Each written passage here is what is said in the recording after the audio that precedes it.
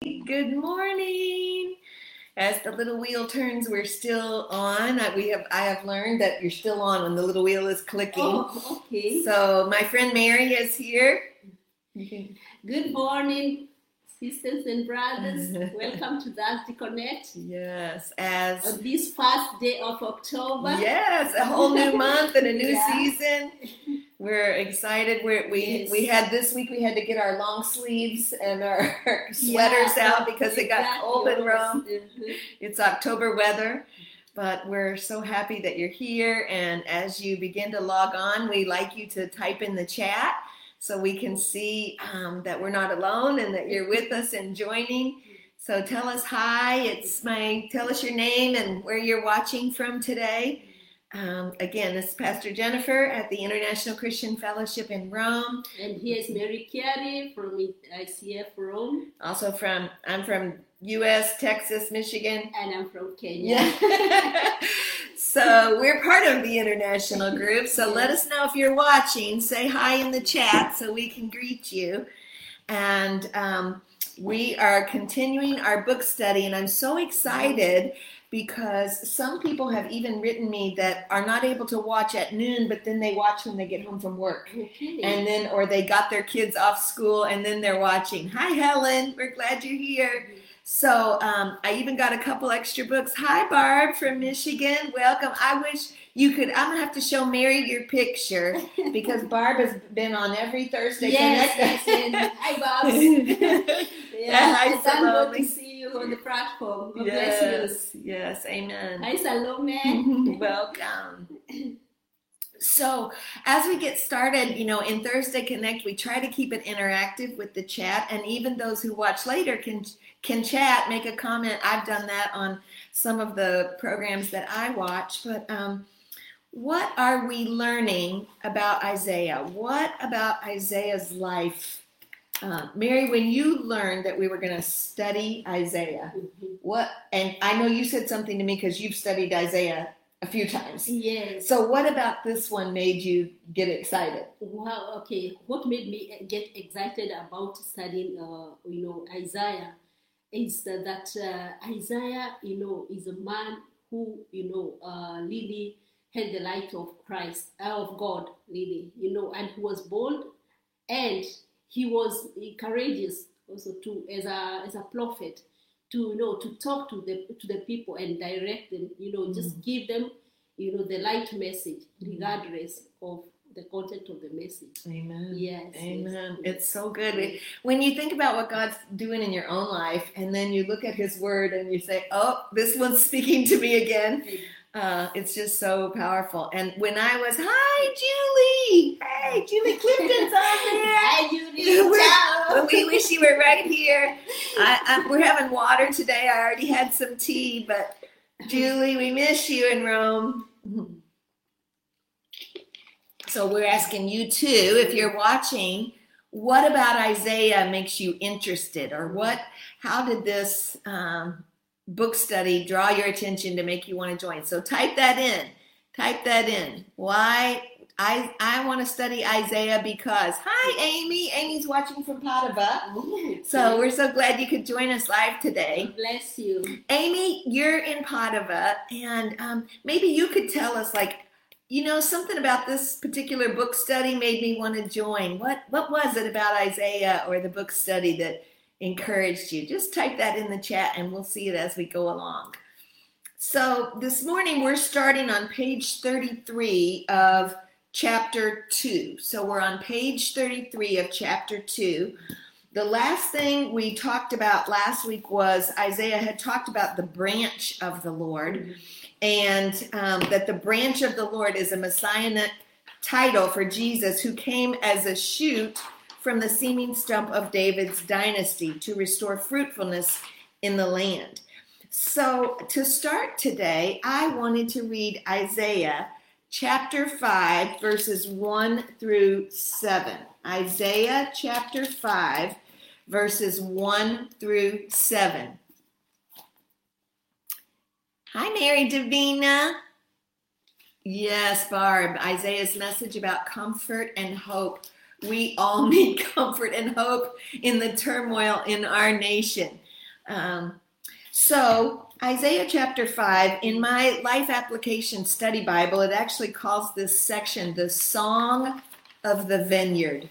You know, if Jesus is the vine and we are his branches and we're to produce fruit, the writer talks about how Isaiah wrote in the prose or the songs, like poetry, to help people, like Jesus spoke in parables, to help people think about it in the way they did. Exactly. So here's what he says in Isaiah 5, 1 through 7. I will sing for the one I love. Imagine God saying this to you. I will sing for the one I love, a song about his vineyard. My loved one had a vineyard on a fertile hillside. He dug it up. That's hard work. He cleared it of stones. If you've ever had to move heavy stones, that's really hard work. And planted it with the choicest vines. If you've ever worked with vines, I got these beautiful new flowers at my house that have vines. And I went to move one of the plants because I didn't like where it was, but the vine had wrapped around and I spilled it all out. So vines that's hard work. But he said, I planted it with the choicest of vines. Now listen to this at the end of verse 2 in chapter 5. He built a watchtower in it and cut out a winepress as well. Then he looked for a crop of good grapes, but it yielded only bad fruit. Now you dwellers in Jerusalem and men of Judah, judge between me and my vineyard. What more could have been done for my vineyard than I have done for it? When I looked for good grapes, why did it yield only bad? Now I will tell you what I'm going to do to my vineyard. I will take away the hedge. It will be destroyed. I will break down the wall and it will be trampled. I will make it a wasteland and it won't be pruned or cultivated, and briars will grow there. I will command the clouds not to rain on it. But the vineyard of the Lord Almighty is the house of Israel and the men of Judah and the garden of his delight. He looked for justice. He saw bloodshed, for righteousness, and he heard cries of distress. So while this may be starting a little bit heavy, we have to see the prediction in order to understand the promise and understand the purpose of what we're doing. So when it talks about the 6 woes or the wild grapes that are produced instead of good grapes, our book study points out some things. Mary, the first one is that covetousness. Okay, yes, which is also the disobedience. Yes. So we are told we are in page 33. Disobedience to the law. That is Leviticus chapter 25, verses 23 to 28. First Kings chapter 21 and from verse 1 to 3. The rich defrauded the poor and seized the land. These wealthy exploiters built large mansions and developed extensive farms. But God warned them that their houses would be empty and their harvest meager. Imagine 10 acres of grapevine yielding only 6 gallons of wine and 6 bushels of seed, producing half a bushel of grain. Incredible. So when we think about this first woe, there's 6 woes: covetousness, drunkenness, carelessness, deception, pride, and injustice. Yes. We're going to get to the promises in chapter 6. But first, we have to look at the whole Bible. And sometimes we wonder why things are in turmoil. And if we don't put the priority on the right things first, then we get out of balance. And so covetousness, describing the disobedience to the law, but they thought they had to build a big house. How many times in our people groups, do we feel like I want what someone else has? Exactly. And I'm going to build a bigger house or a bigger mansion or have a bigger field of grapevines, but it didn't yield anything. It doesn't give you a satisfaction because you see the motive is a competition. Yes, not the satisfaction. You are not contented with what God has given you. Awesome. That's so good. So then drunkenness. I'll read this one, then I'll let Mary do carelessness. In the Old Testament, God did not necessarily require total abstinence, but he did warn against drunkenness. Proverbs 20, verse 1, Proverbs 23, verse 29 through 31, Habakkuk 2:15. This warning is repeated in the New Testament for believers today in Romans 13, in 1 Corinthians 6, in Ephesians 5. Isaiah described people so addicted to alcohol that they began their revelries as soon as they woke up in the morning and continued drinking late in the night.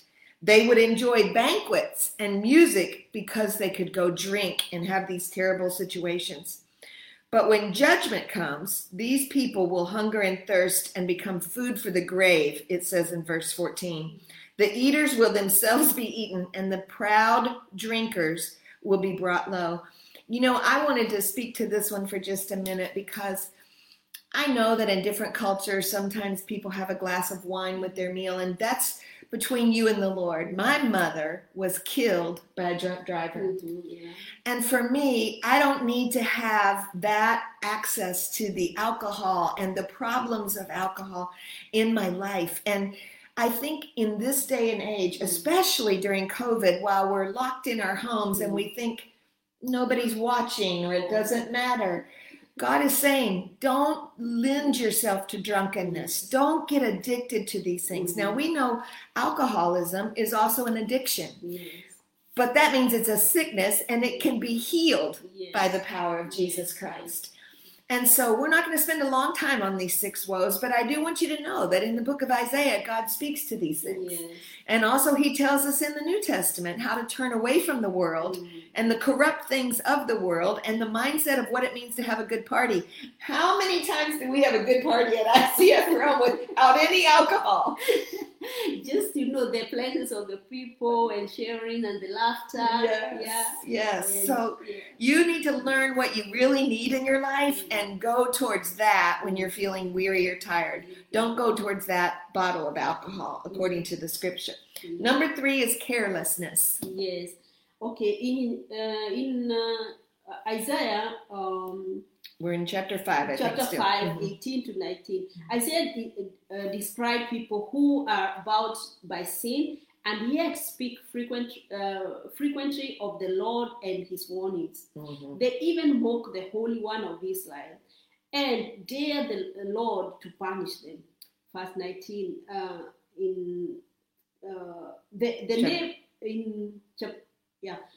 The name Holy One of Israel is used 25 times in Isaiah.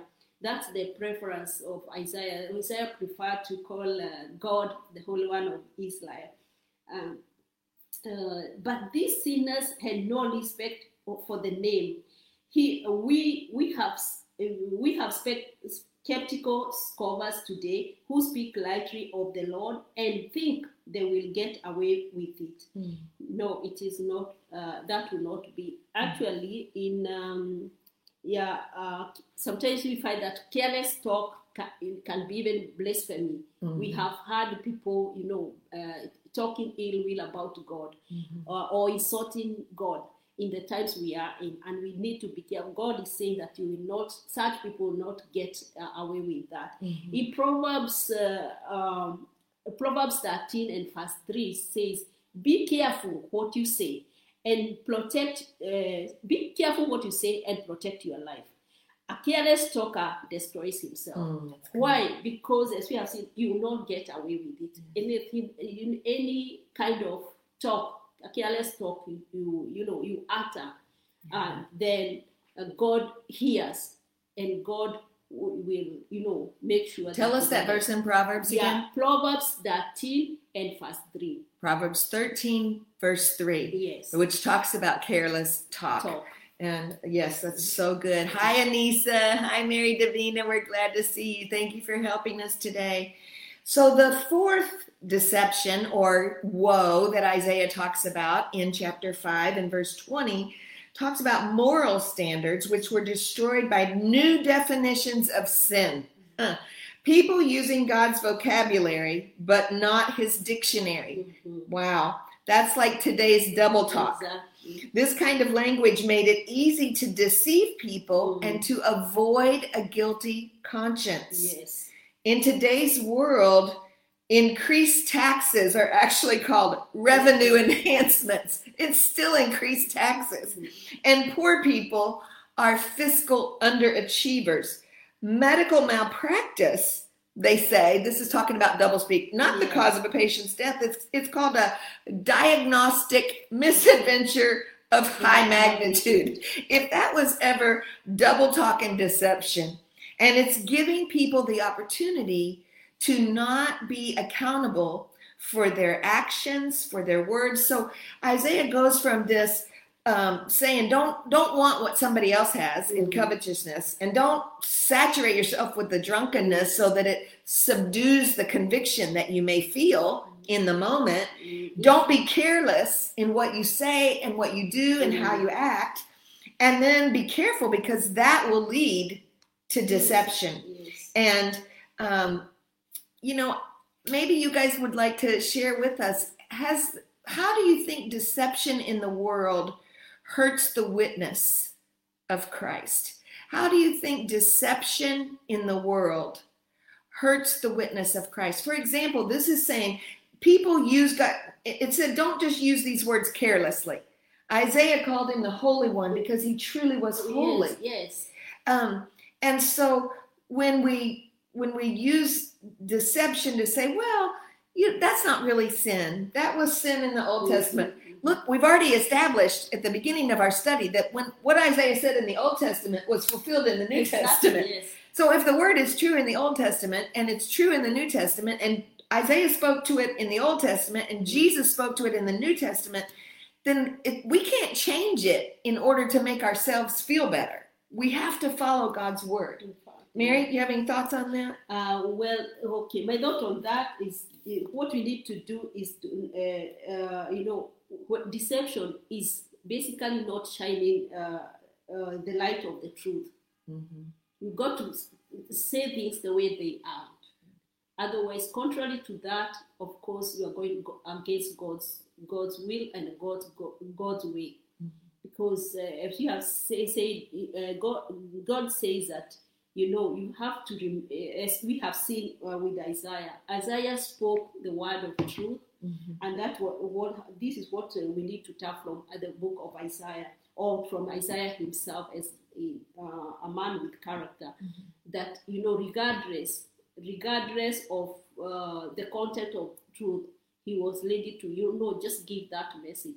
Why? Not that he hated his people. We saw that he was patriotic. He loved his people. He loved his nation. Good. And so, in that capacity, he didn't want the people, to be judged. He already knew, because God had already revealed to him, the consequences of not following,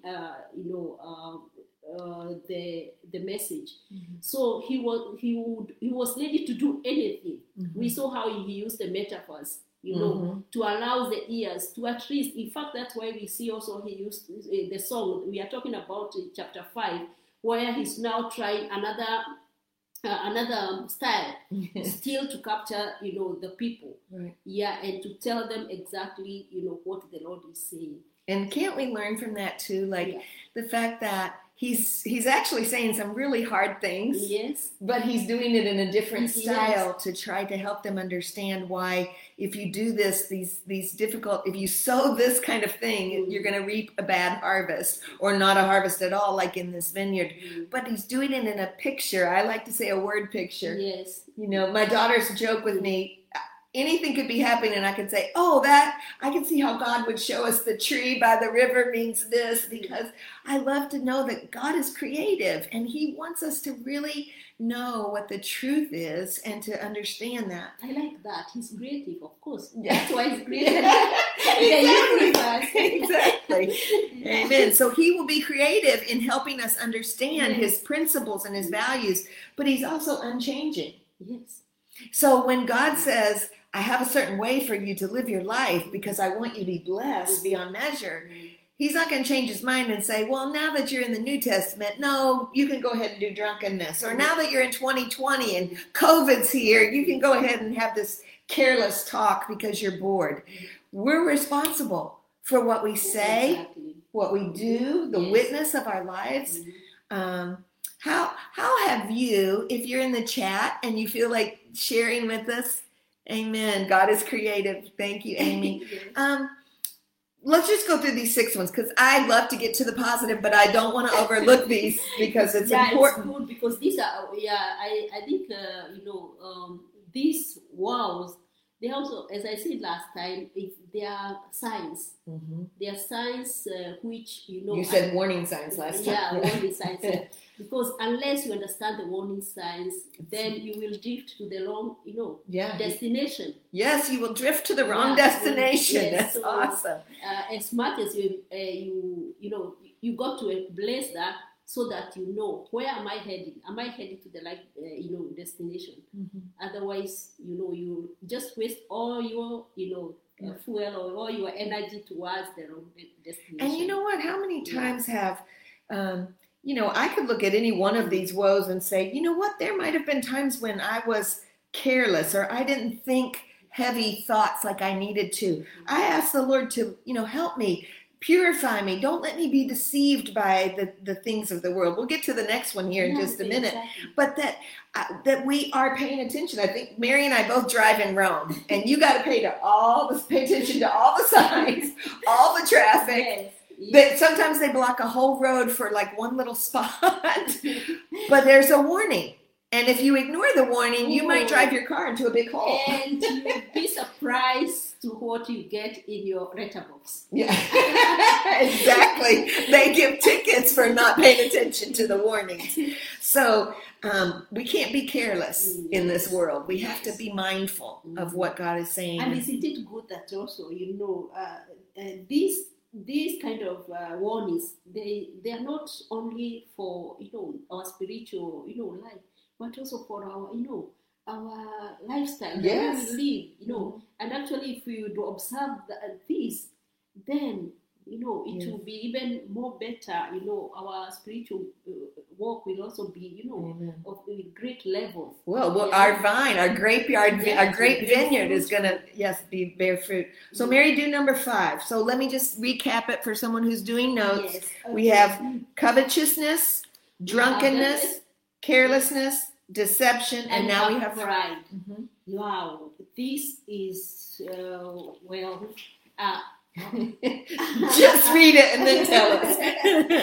Yeah, instead of listening to God, the leaders consulted with one another and made decisions based on their own wisdom, professing themselves to be wise. They became fools. In Romans chapter 1, 22, and also 1 Corinthians chapter 1, do not be wise. We are being warned here. Do not be wise in your own eyes. Fear the Lord and depart from evil. And that's Proverbs 3:7. Yes, and also in Proverbs, in the same Proverbs 3:5 and 6, just ahead, when it says, "Lean not on your own understanding," and so pride is something that can really destroy your life. It's a self-exaltation. It's a situation whereby you find that you are know all. You don't have the attitude.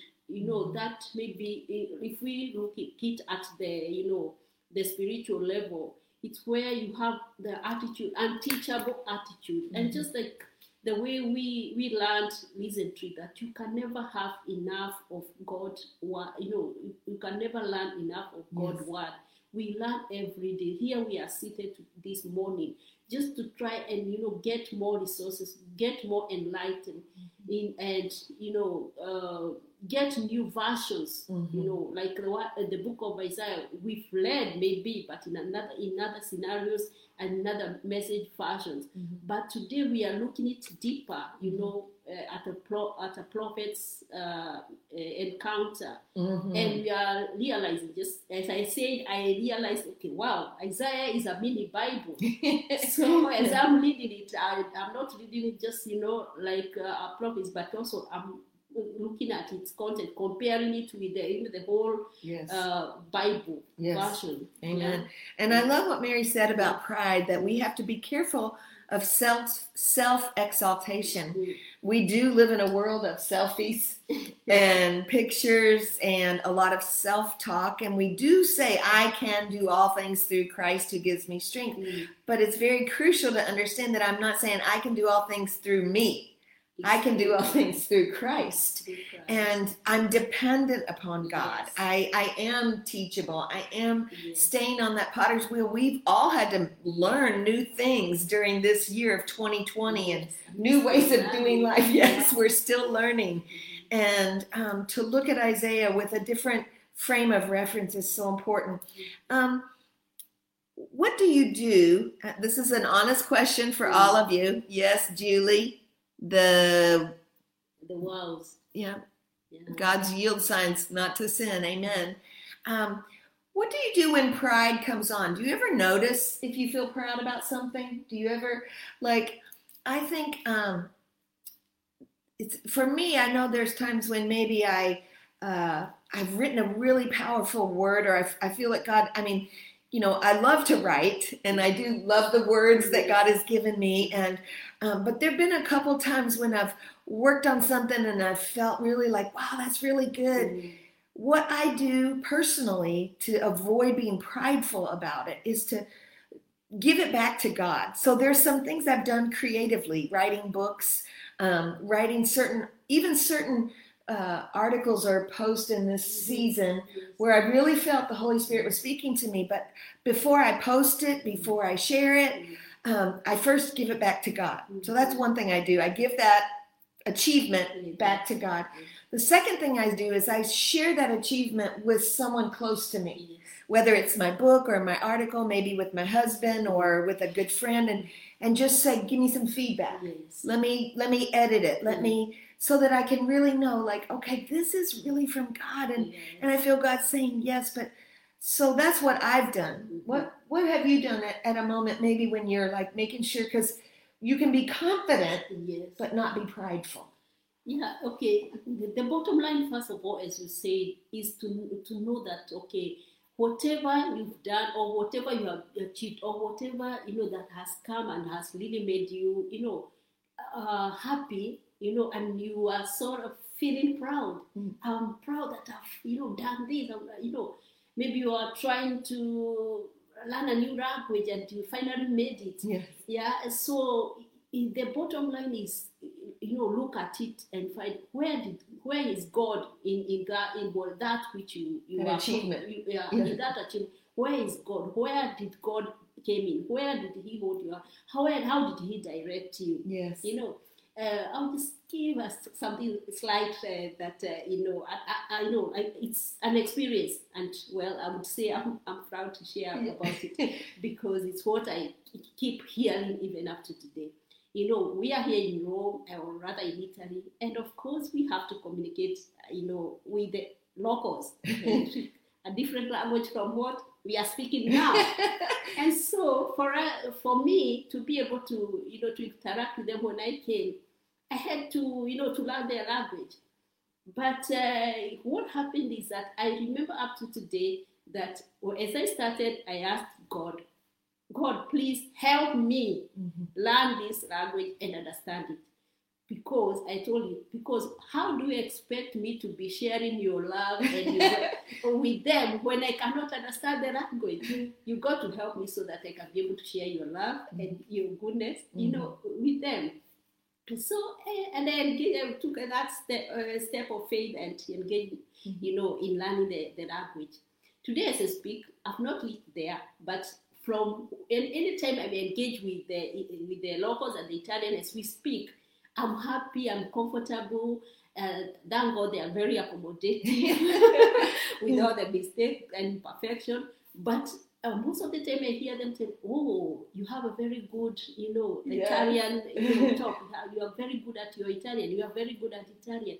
I severally hear this comment, and I hit back to say, God, I told them it's not, by myself. In glory, in all the glory to God. Amen. So that's something that, up to today, as much as I know, I sat down in a class, but still, I know I haven't lived there, but so far, hearing from that, I'm not proud whenever they make such comments, right. And they severally do.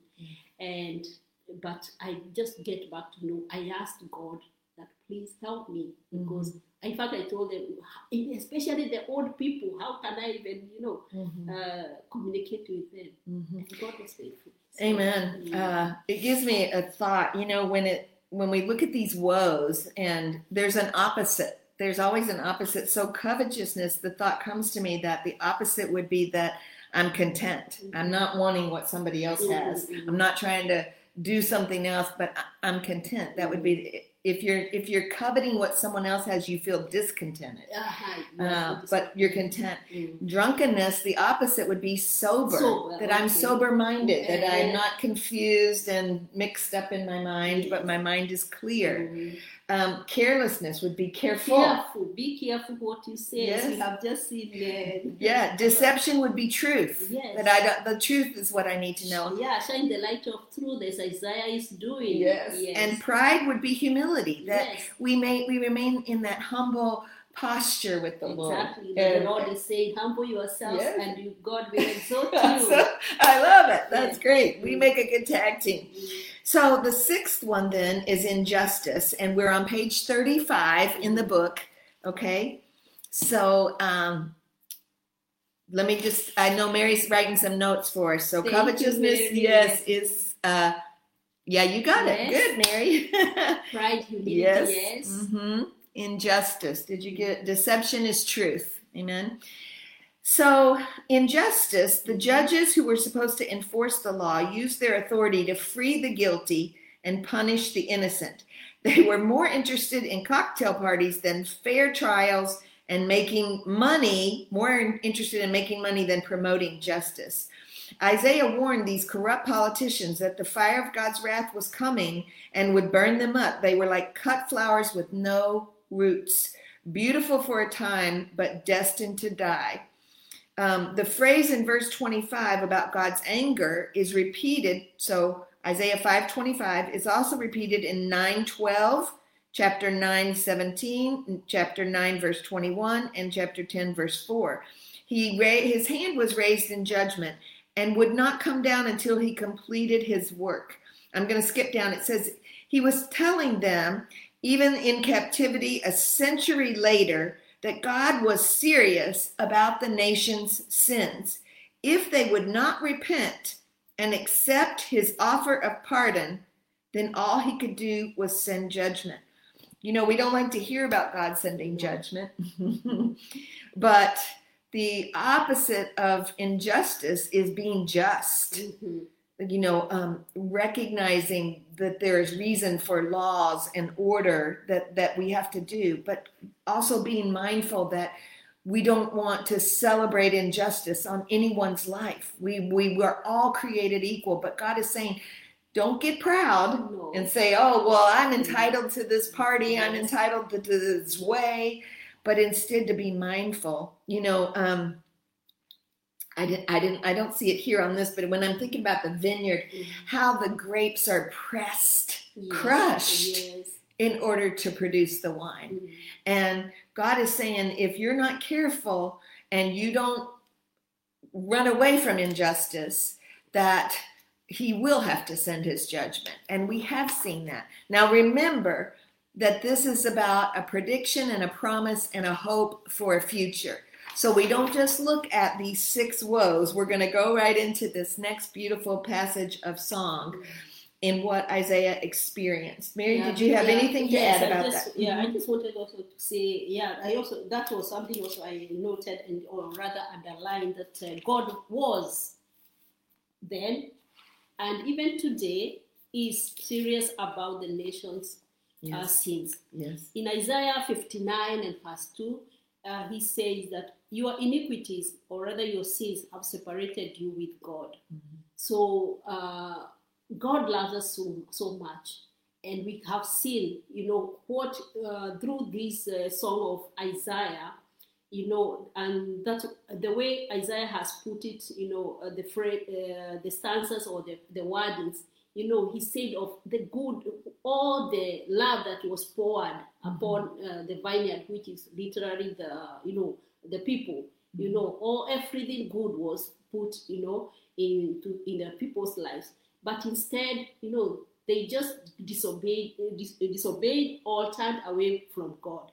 So that is exactly what you're talking. It's that turning away of God. It's that iniquity which has kept us. Yet the Lord is very close. As soon as we repent, as soon as we hear, and we move towards God, He's able to embrace. His love is still there for us. Amen. As soon as we move towards God, He embraces us. I love that, Mary. As soon as we move towards God, He embraces us. So here's what Isaiah goes on to say in Isaiah chapter 6, 1 through 8. It says, in the year that King Uzziah died, Isaiah 6, I saw the Lord. So there's all this stuff happening, but Isaiah is saying, I still have my eyes on the Lord, seated on a throne, high and exalted, and the train of his robe filled the temple. Above him were seraphs, each with 6 wings. With 2 wings they covered their faces, with 2 they covered their feet, and with 2 they were flying. And they were calling to one another, holy, holy, holy is the Lord God Almighty. The whole earth is full of his glory. At the sound of their voices, the doorpost and the threshold shook, and the temple was filled with smoke. Woe to me, I cried, for I am ruined. I am a man of unclean lips. I live among people of unclean lips. My eyes have seen the King, the Lord Almighty. Verse 6 says, then one of the seraphs flew to me with a live coal in his hand, which he had taken from the altar. With it he touched my mouth and said, see this, so this sacrifice from the altar has touched you. Your guilt is taken away and your sin is atoned for. That's, Mary said, as we go towards the altar, as we go towards God, he removes our iniquities. And then this is what Isaiah says. Then, so he saw the Lord in all his holiness. He saw himself in all his uncleanness. And the angel of the Lord even brought that hot coal to touch his lips. But it said, because now your sin is taken away. Then I heard the voice of the Lord saying, whom shall I send? And who will go for us? And I said, here I am, send me. That's what Isaiah is getting us to say. Mary and I have been talking about it this morning already. Here I am, Lord. Maybe you understand where I'm coming from. Amen, amen. So we're going to look at these 4 stages. He saw the Holy One of Israel and he could not keep quiet. For me, this is why studying God's word is so important, because I've grabbed a hold of the glory of God. I've experienced the goodness of God. In the land of the unclean lips, I have seen and experienced the grace and the mercy of God as he purifies my life and he purifies my speech and takes away any discontentment and gives me back the truth, so I'm not deceived by the enemy or the world, or he's there with me. And so we're going to hit on these things. We may not finish them all today. We're going to try, but we'll finish them back next week. So these are what they are. Insights into chapter 6. And I'll let Mary go first, but I'm just going to give them to you. Sight, he saw the Lord. Insight, he saw himself. Vision, he saw the need. Blindness, he saw that the nation could not see. And he knew he had to answer the call. Yes, Julie, here I am, send me. So Mary, Let's look at sight. Let's look at the sight where he saw the Lord. We assume that Isaiah was in the temple when his marvelous event occurred, but we cannot be sure. The temple referred to in verse 1 is a heavenly temple rather than Solomon's temple. King Uzziah died in 740 BC and was one of Judah's greatest leaders. Even though in his latter years he was disciplined for disobeying God, in 2 Chronicles 26, a great king may have left his throne on earth, but let's look at this. But the greatest king was still seated on the throne of heaven. Amen. Wow! According to John 12, according to John chapter 12 and 41, this was the Lord Jesus Christ. He still is seated on the throne. Only here are the seraphim mentioned in Scripture. And the Hebrew word means to burn, and relates these creatures to the holiness of God.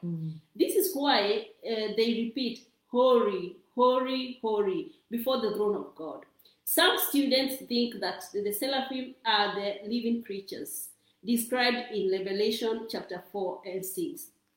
When I was the radio, now this is the writer saying, when I was the radio speaker on Songs in the Night from the Moody Church in Chicago, I often received clippings from listeners, items they thought might be useful on the weekly broadcast.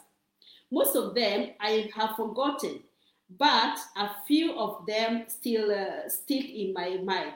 One of the best was, when the outlook is bleak, try the outlook. When the outlook is bleak, try the outlook. Amen. In other words, look up to Jesus, Yes. look up to heavens. For young Isaiah, the outlook was bleak. His beloved king had died. His nation was in peril, and he could do very little about it. The outlook may have been bleak, but the outlook was glorious. Amen. God still on the throne. Amen. And reigning as sovereign of the universe. From heaven's point of view, the whole earth was full of his glory. At Isaiah 6 and 3. See Numbers chapter 14, 21 to 22. Psalms 72, 18 to 19. When your world, okay, now here we are being told, when your world tumbles in it, when your world tumbles in, it is good to look at things from heaven's point of view. Oh, wow. And awesome. I would like to mention that Psalms 121. If you read Psalms 121, that will give us Psalms 121. Let's just Pastor Jenny. I lift up my eyes to the hills where my help comes from. My help comes from the Lord, the maker of heaven and earth. He will not let your foot slip. He watches over you, and he will not slumber. Indeed, he watches over Israel and will not slumber or sleep. The Lord watches over you. The Lord is your shade at your right hand, and the sun will not harm you, nor the moon by day or the moon by night. The Lord will keep you from all harm. He will watch over your life. The Lord will watch over your coming and going, both now and forevermore. Psalm 121. Amen. So we look up to the Lord. Look up to the Lord. That's Yes. awesome. Amen. Mary, when we're thinking about when the outlook is bleak, what happens when you get a bad news or you get a bad circumstance that you're walking through and it feels like the conclusion or the outcome doesn't look too good? How do you stay in faith? Well, I just remember the promises of God. That's why the scripture is, So important. is so important, because depending on the situation, you will just go and pick the solution of the scripture for that situation, and speak it out. Amen. Speak to the situation, speak the scripture to that situation. Yes. And you remind yourself, the promises of God are yes and amen. And what he has spoken will come to be. Yes. No matter what. That's right. And he's with you. Amen.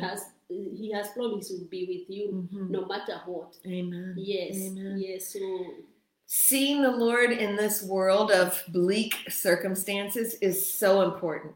And that's why I think the body of Christ is rising up, and Christians around the world that are truly living for Christ, Christ followers, believing in the Word of God. We're not, our happiness, our joy, our contentment is not based on circumstances. No. It can't be. Our outlook for what the future holds is based on what God says, not what the circumstances say.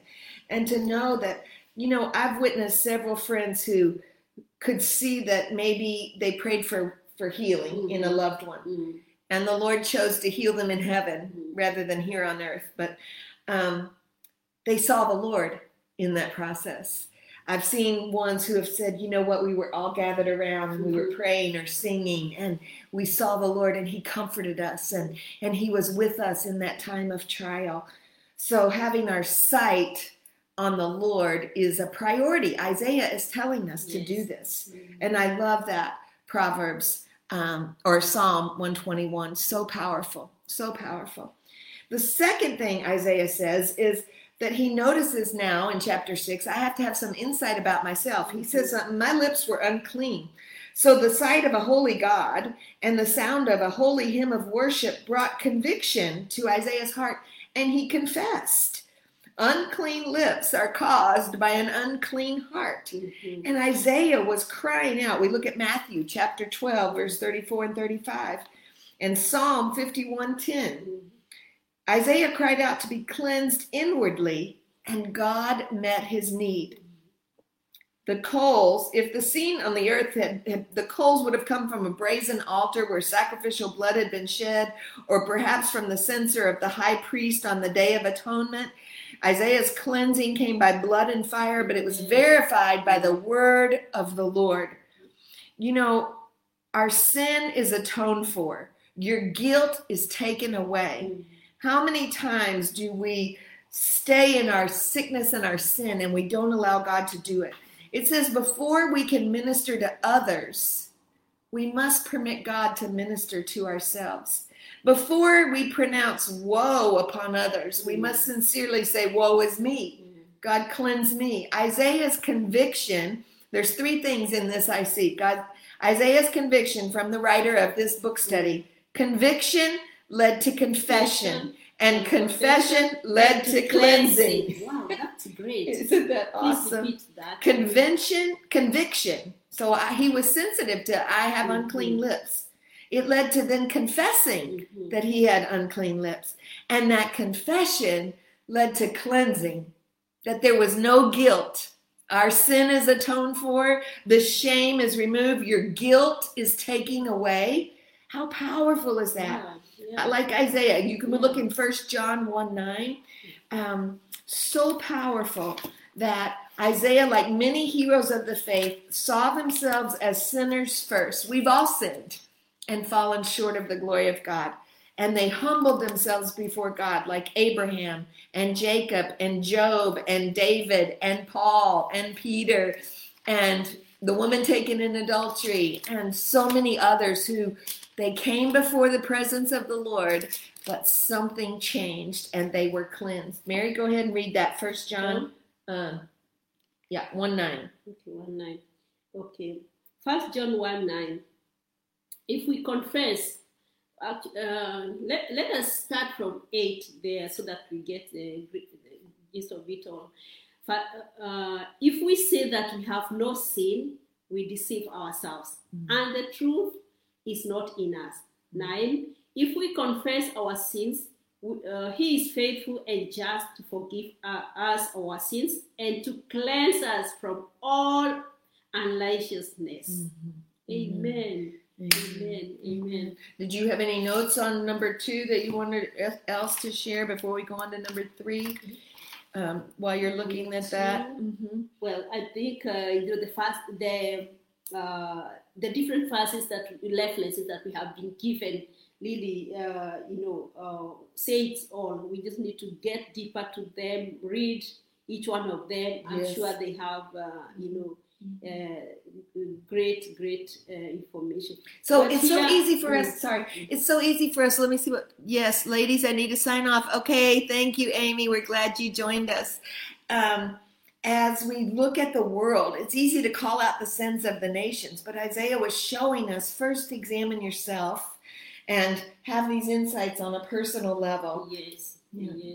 It's also good, for conviction, for confession, and for cleansing. It has to start with you, so you have to be self-conscious. Mm-hmm. Yes, and you have to look back into self. Mm-hmm. Yes, when you look into self, then you are able to analyze yourself, and you are able to see the condition you are in, and then you all own up, you surrender. Mm-hmm. You surrender to God so that He can do all this by the power of the Holy Spirit. It's unless there is that unless there is the power of the Holy Spirit to bring conviction, unless there is that power of the Holy Spirit to help you confess, and that Holy Spirit also to give you the boldness to say yes, I surrender, I need to be cleansed. Yes. And He cleanses us from that unrighteousness. Yes. So if that's out of the way, then the Bible says the prayers of the righteous are very powerful and effective. So Isaiah is reminding us to see the Lord, see ourselves, and then number 3 is the vision. The nation needed the Lord, and the Lord wanted a servant to minister to the people. Amen? So Isaiah volunteered to be that servant. When he says, whom shall I send? And I say, here I am, Lord, send me. He did not discuss, I love this part, he did not discuss his call with the Lord. Isaiah didn't, even though as Moses did in Exodus chapter 3-4 and Jeremiah in chapter 1. But Isaiah accepted the appointment and made himself available to his master. Never underestimate what God can do with one willing worker. There's an even greater need for laborers today, and we have tremendous opportunities for sharing the gospel. Are you one of God's willing volunteers? I mean, when you think about this, we can learn from Moses, we can learn from Abraham, we can learn from Jeremiah, but when we think about Isaiah, he was volunteering. He didn't argue with God. He didn't say, let's discuss my calling. He said, what do you need? Here I am. Send me. And don't forget the message content. It wasn't a message that it wasn't going to be an easy call. Yeah. And if we can compare Isaiah with Jonah, because also Jonah was sent was God had given a message to take to a kind of the same people. So Jonah said no, and he had to go in the belly of a whale till he finally figured it out. Yeah, but I believe as he said no, he wasn't saying no to God because he was disobedient to God. He knew the kind of people who he has been given the message to take, how they are and how they are. But here we see Isaiah, even knowing his people, because he loved his people. He knew how they lived, how they engaged, and what they were capable of. Still, he says, here I am. Yeah. I love that. Mary has said that a couple times today about how he loved his nation. And that was something that really struck me when I was looking at this book study, is that, almost sometimes it seems like in our world, people don't want you to love your nation or love your country. But Isaiah was saying, I do love them, but here I am, send me. Let me be your mouthpiece. And so as we see the Lord, as we see ourselves, and then we see the need. That's what the vision is, that we see the need and we say yes. Don't underestimate what God will do with your life when you accept the appointment. Don't underestimate what God will do with your life when you accept the assignment. Yes. Because when you accept, listen, I feel this is the Holy Spirit. When you accept the assignment and the appointment, God also has the anointing to go with the assignment. Yeah. He equips. Yes. He equips. He equips. Yes. And it's so beautiful. Let's go to the last one. Wow. Okay. Wow. So timely. That's my statement. Okay. Blindness. The nation could not see. The Lord did not give his servant much encouragement. Isaiah's ministry would actually make some people's eyes more blind, their ears more deaf, and their hearts more collused. We can see this in verses 9 to 10. Are so important that they are quoted 6 times in the New Testament. Wow. Mm-hmm. In Matthew chapter 13, in Mark 4, in Luke 8, and in John 12, in Acts 28, and in Romans 11. Mm-hmm. Wow. Mm-hmm. All these are the books in the New Testament. 6 times it's been quoted. Mm-hmm. God does not deliberately make sinners blind, deaf, and hard-hearted, but the more that people resist God's truth, the less able they are to receive God's truth. Mm-hmm. Let me repeat that again. God does not deliberately make sinners blind, deaf, and hard-hearted, but the more that people resist God's truth, the less able they are to receive God's truth. Absolutely. Mm-hmm. But the servant is to proclaim the word, no matter how people respond. For the test of ministry is not outward success, but faithfulness to the Lord. Oh, that's so important. So but the servant is to proclaim the word, no matter how people respond. For the test of ministry is not outward success, but faithful to the Lord. Amen. In other words, as I just will wrap up that, is that it's our job. It's your job as a minister, as an Isaiah of today. It's our job to tell. It's God's job to save. Amen. Amen. I love that. Pastor Rick says that a lot too. Amen. And I love that, as we're finishing this, we'll come back next week. We'll start with some of the discussions on page 39 if you're studying along with us.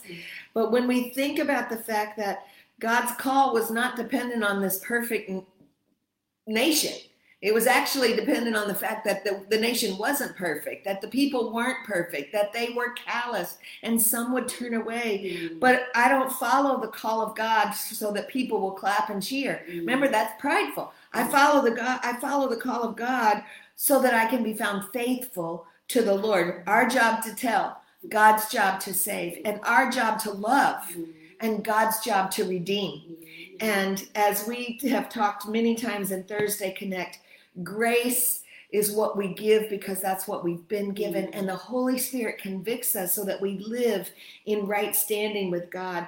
The closing verse of that chapter there on page 38, if you're following along, said, God told Isaiah that his ministry would end in seeming failure with the land ruined. It would feel like a stump. The holy seed would come and they would continue the true faith in the land. Isaiah needed a long-range perspective on his ministry, or else he would feel like he accomplished nothing.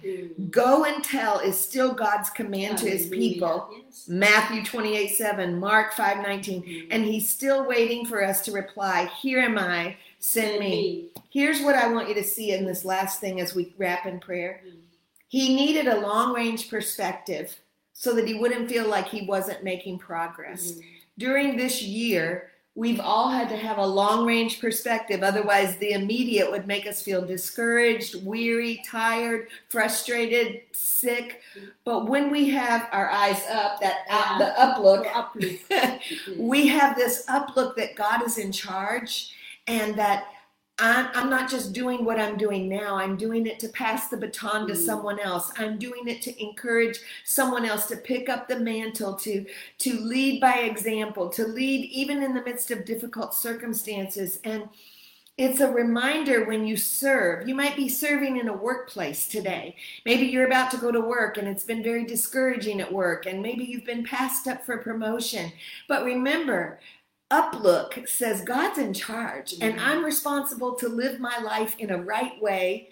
I'm responsible to show the love and mercy of Jesus Christ, to not step into injustice, but to walk and trust that the Lord has a long-range plan. He is the God of the long view. Yes. So, Mary, what would be one thought you would want to give as we wrap up this chapter on the woes and also the promises of how we see the Lord and we accept the call of God on this very difficult time in our world? Yes. Well, I would say that, the wars, let's embrace the wars. Mm-hmm. And because they'll help us to keep track onto where God is leading us. Good. As we go to the direction the Lord is calling us to be, let's be available. Let's say yes to the Lord. Mm-hmm. Not because we have the energy or the know-how, Mm-hmm. but because He's going to hold our hands Yes. and walk with us through. He's going to bring along our path the destiny Yes. connectors, the destiny promoters, the destiny people who will be able to help us fulfill the purpose, not our purpose, but the purpose for which God is calling us towards. Amen. Amen. So beautiful. When Mary was just talking, I can just feel the love of God and Jesus that Mary has. And I was thinking about how Isaiah called him the Holy One of Israel. When we love the Holy One, yes, amen, we always look up for him. Yes. Amen. So I want to just pray for you. And maybe today, as you're thinking about what God is asking you to say yes to, or maybe you've already said yes, but you're like, oh, what does that mean? Or what is God? Remember, He's the God of the long view, and He has a long range in motion for you. And your life is determined to be a witness and an influence wherever you are. And in whatever circumstances, whether it's my dad had to go to the hospital for cancer treatment many times over a 20-year period. And every time I watched him tell a nurse, tell a blood person, the person who's taking the phlebotomist, taking the blood, or the x-ray technician, you know, God loves you. He's got something good for you today. So he saw God's purpose even in the midst of his pain. And I know that God wants you to know today. He just wants you to say, here I am, Lord.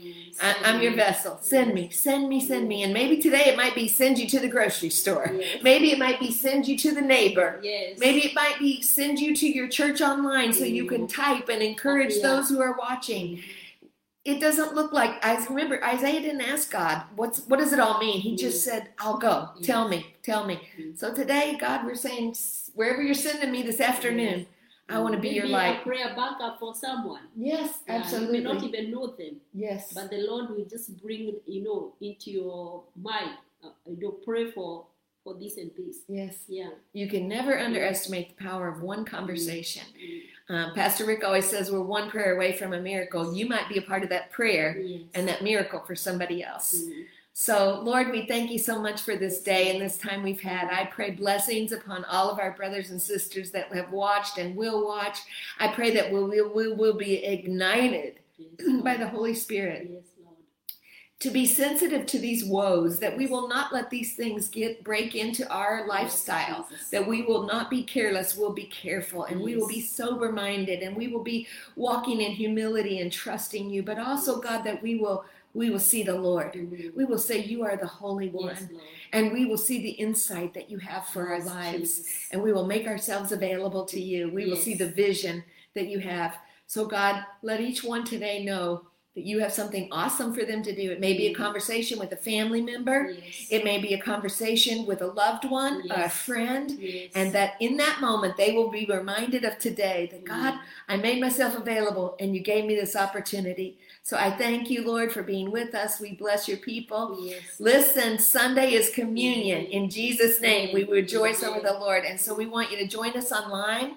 We want you to join us on campus. You can still register. And then we've started to announce it, but on October 11th, we're going to two services. We're also having kids that can come back to service here on campus. So be watching the Facebook page. The website will have all the information as well. The check-in registration online will show you so many things you can register for. So God bless you. We love you, and thank you for joining us today. Thank you, Mary. You're a blessing. Thank you so much. We are glad that you joined. Amen. Amen. God bless. Love you.